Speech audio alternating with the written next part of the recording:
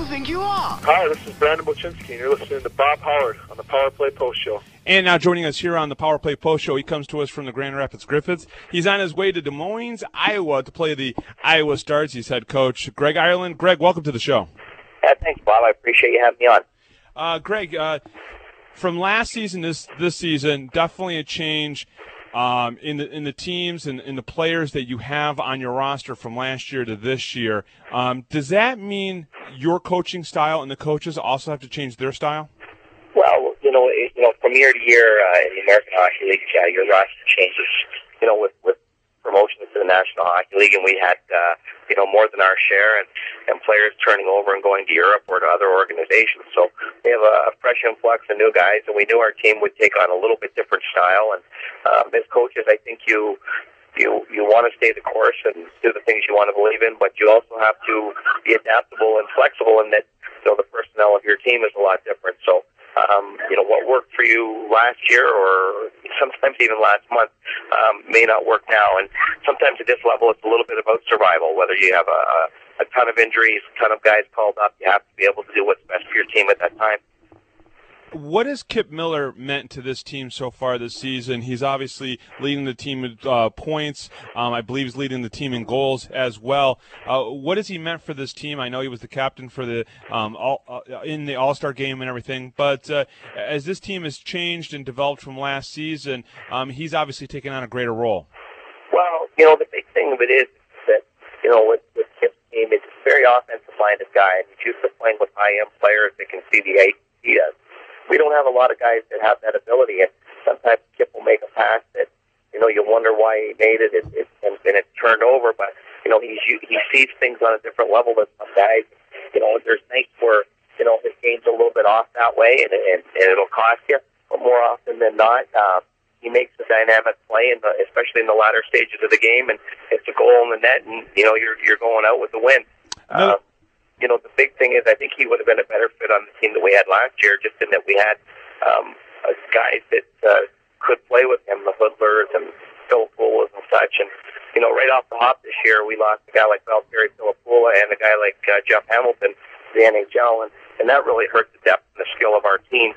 So we're really trying to forge a new identity, and Kip's been a real asset in that way, in that we're trying to be a little bit more gritty and greasy and try and, grind out games as we did last night against Syracuse and just be better defensively. And Kip, is a veteran guy, and he sees the writing on the wall, and he's done a great job in helping the coaching staff sell that in the room. After a very good 6-3 win over the Toronto Marlies at home, where you guys had lost the night before to the Rochester Americans, you had to wait 11 days to speak or to play against the Syracuse Crunch. What did you guys do to keep your players in tune with what they needed to do against Syracuse? Well, we didn't expect our layoff was going to be that long. We had a horrible road trip on our way, during, and on the way back to Rochester. And I thought we played really well in both games. In fact, the second game, the score wasn't indicative. We lost 5-1, and we outchanced them scoring chance-wise 17-6. But our bus broke down the morning of the night before the game, and we couldn't find any way to get home, and we flew out that morning and arrived in at 3:00 to play. So we gave the guys an extra day off after the All-Star break just to kind of, mentally recharge the batteries and get away from that. And then all of a sudden we came back to find out we weren't playing again. So as you said, that little blip in the schedule will turn into an extended abbreviation between our two games. It was difficult. We really tried to up the intensity in our practice. We did a lot of battle drills. We did a lot of conditioning, but nothing simulates games. We found this year with our club, even if we don't play a midweek game, we really suffer from weekend to weekend. We need to play a lot of games on a more frequent basis to establish who we are. And I didn't think our game was that good. We did a lot of good things last night, and we found a way to really grab a win. But I know we can be a lot better. But we've practiced with great intensity over those 11 days, and I think in the long run it's really going to pay off for us. Is it good in the American Hockey League? Obviously, you've coached at other levels and everything, but is it good in the American Hockey League to do what you're going to be doing over the next 4 games, playing 2 games at Iowa, and then turning around, going back home, and then playing 2 games against San Antonio. Is it good for rivalries? Is it good for the fans? And is it even good for your players and yourself getting into those games when you know that, you're going to be playing 2 games against, especially with like an Iowa team where you guys are probably building up a little bit of a rivalry with? Well, we haven't seen Iowa since a month and a half ago, and we've only seen them twice this year. So, for a while there, we saw Milwaukee a ton of times, and you build up a rivalry that way when you see a team, 4 or 5 times over a 3-week stretch. But I think it is good to play the back-to-backs from a couple things. Logistics, you don't have to pick up and get in your bus and travel 6, 7, 8 hours and play the next day, or you don't have to fly the morning of a game. So it works for both teams. You're in, you're going to play. And I think the players settle in and give themselves a better brand of hockey. They know that they don't have to do a lot of travel and they can just lay everything out on the ice. And I think the second that you do, you get a little bit more chippy. If one team lost the night before, they come back with a bit more of a vengeance. You don't want to lose 2 in a row. And the game takes on a little bit more of a physical brand. And I think that's good for the game. I think it's good for the players. And I think most importantly, it's great for the fans. Absolutely. Now, not bypassing Iowa at all, the San Antonio games does mark the return, obviously, if he's on the team at the time, of Donald McLean. Are you excited about that, seeing him come in and being able to coach against him? Well, you know what? We have a lot of special feelings for our team last year. We had the 3rd best record in the history of the American Hockey League. And it was all due to a great group of guys that got along well, worked hard, and stuck together. And we keep hearing now we were loaded with talent. Nobody said that at the beginning of last year, but what I found was we were loaded with character. We had an unbelievable work ethic, and Donald was part of that. But I don't think you can forget about Brian Helmer on that team. We had Brian here for 2 years as an assistant captain, and boy, we really miss him as well. They're both great guys. It's always good to renew acquaintances. When the puck drops, a lot of our guys don't know them, so it doesn't take on that much of a special effect for them. And both sides are going to want to beat each other, so it should be a pretty good game. Now, you got a very good two-way player this offseason, and a player of Matt Hussey, who played in the Penguins organization. I'm very familiar with Matt Hussey's play. What's your thoughts on Matt Hussey? Well, I think he's a tremendous person, number one. He's one of the best guys we have in our locker room. I think he's got unbelievable speed. I think, you say NHL speed, but I don't even know if there's a lot of guys that have his speed at that level. When he wants to skate and take the puck to the net with the new standard of officiating, there's nobody that can stop him. And that's the one thing we're really striving for with Matt, is to get him to utilize his feet on a consistent basis. He's a threat every time he wants to go to the net. He's a smart player, a very intelligent player, and he does a great job defensively. He kills penalties, plays power play for us, and he's a good addition for our team. Absolutely. I don't disagree with you at all there. And Brett Norton comes over to you from the Binghamton Senators. I got to watch him play last year. And the leadership that this guy brings to your defensive corps, you can't take away from him. It's someone that when he's with you, he's only played 22 games with you guys, he's going to bring something special to the defense. Would you not agree? He's a great guy in our locker room. He's really settled in and become, as you said, an important cog in our leadership.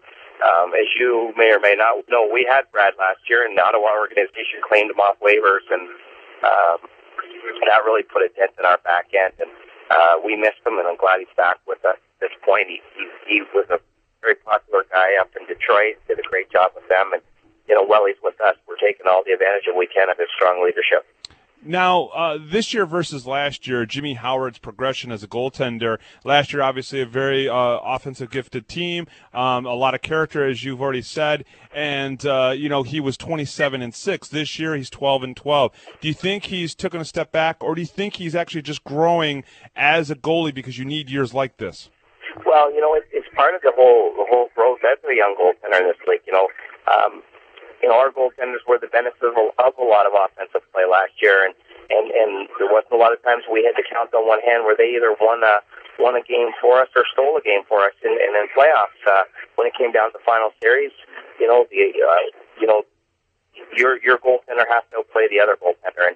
And this year now, with a little bit less scoring, it puts a little bit more emphasis on our goalie. I don't know if he's taken a step forward or take a step backward yet. I still think he's a young goaltender that's growing and has yet to define himself. There's a lot of accolades out there that he's going to be a star in the NHL. And, I always keep telling our guys, if you want to be a star in the NHL, you got to be a star in the AHL first. You've seen a lot of tremendous goaltenders come through this league, and they've gone out and they've won not only games but series for their teams. And I think that's the challenge that a goaltender, a young guy like Jimmy Howard or Stefan Liv have for us, is they have to be a catalyst and a leader for us, and they've got to have that ability to change the dynamics of a game. And Jimmy's just coming off an injury now, and I'm looking forward to seeing how he is down the stretch run.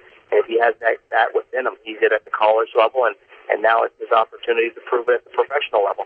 Do you consider Jimmy Howard your number one goaltender for the Griffins?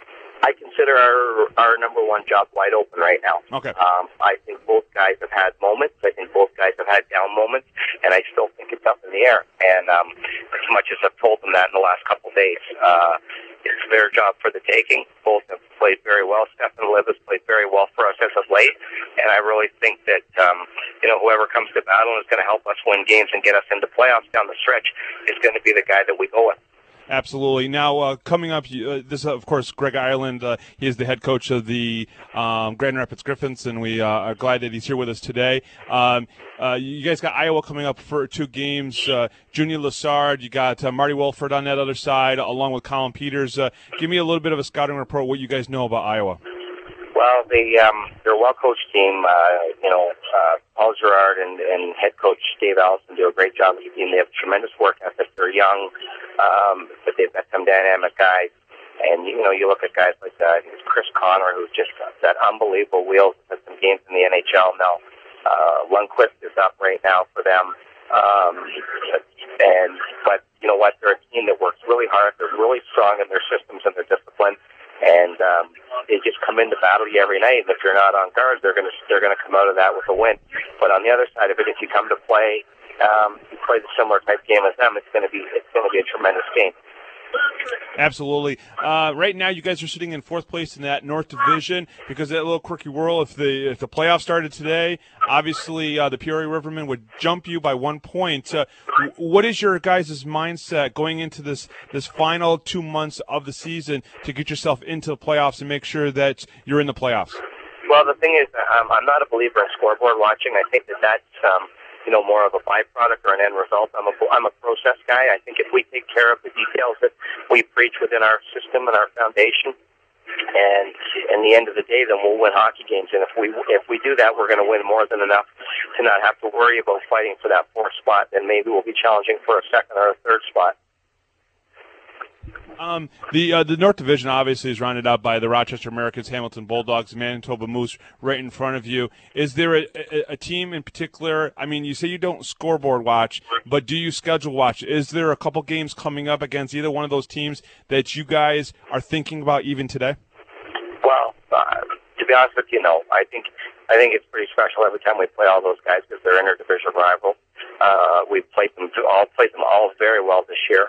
But right now we're watching Iowa because we're battling them just as much as we are Peoria or Hamilton or Manitoba. Excellent. Before I let you go, Greg, I got to ask you: did you watch the Super Bowl? Yes, I did. And were you happy with the winner or the loser? To be honest with you, I wasn't. I'm a Green Bay Packers fan. And so with them not being in there, and you were happy that the Colts won. Way. Then you had to be happy that the Colts won because no Green Bay Packer fan would want the Bears to win.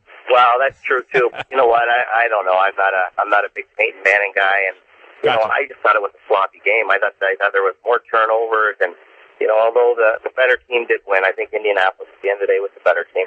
Excellent. He is Greg Ireland, head coach of the Grand Rapids Griffins. Greg, thank you very much for coming on. We definitely appreciate it, and best of luck against the 2 games against the Iowa Stars. Bob, thanks a lot for having me on. Thank you. And we'll be right back right after this.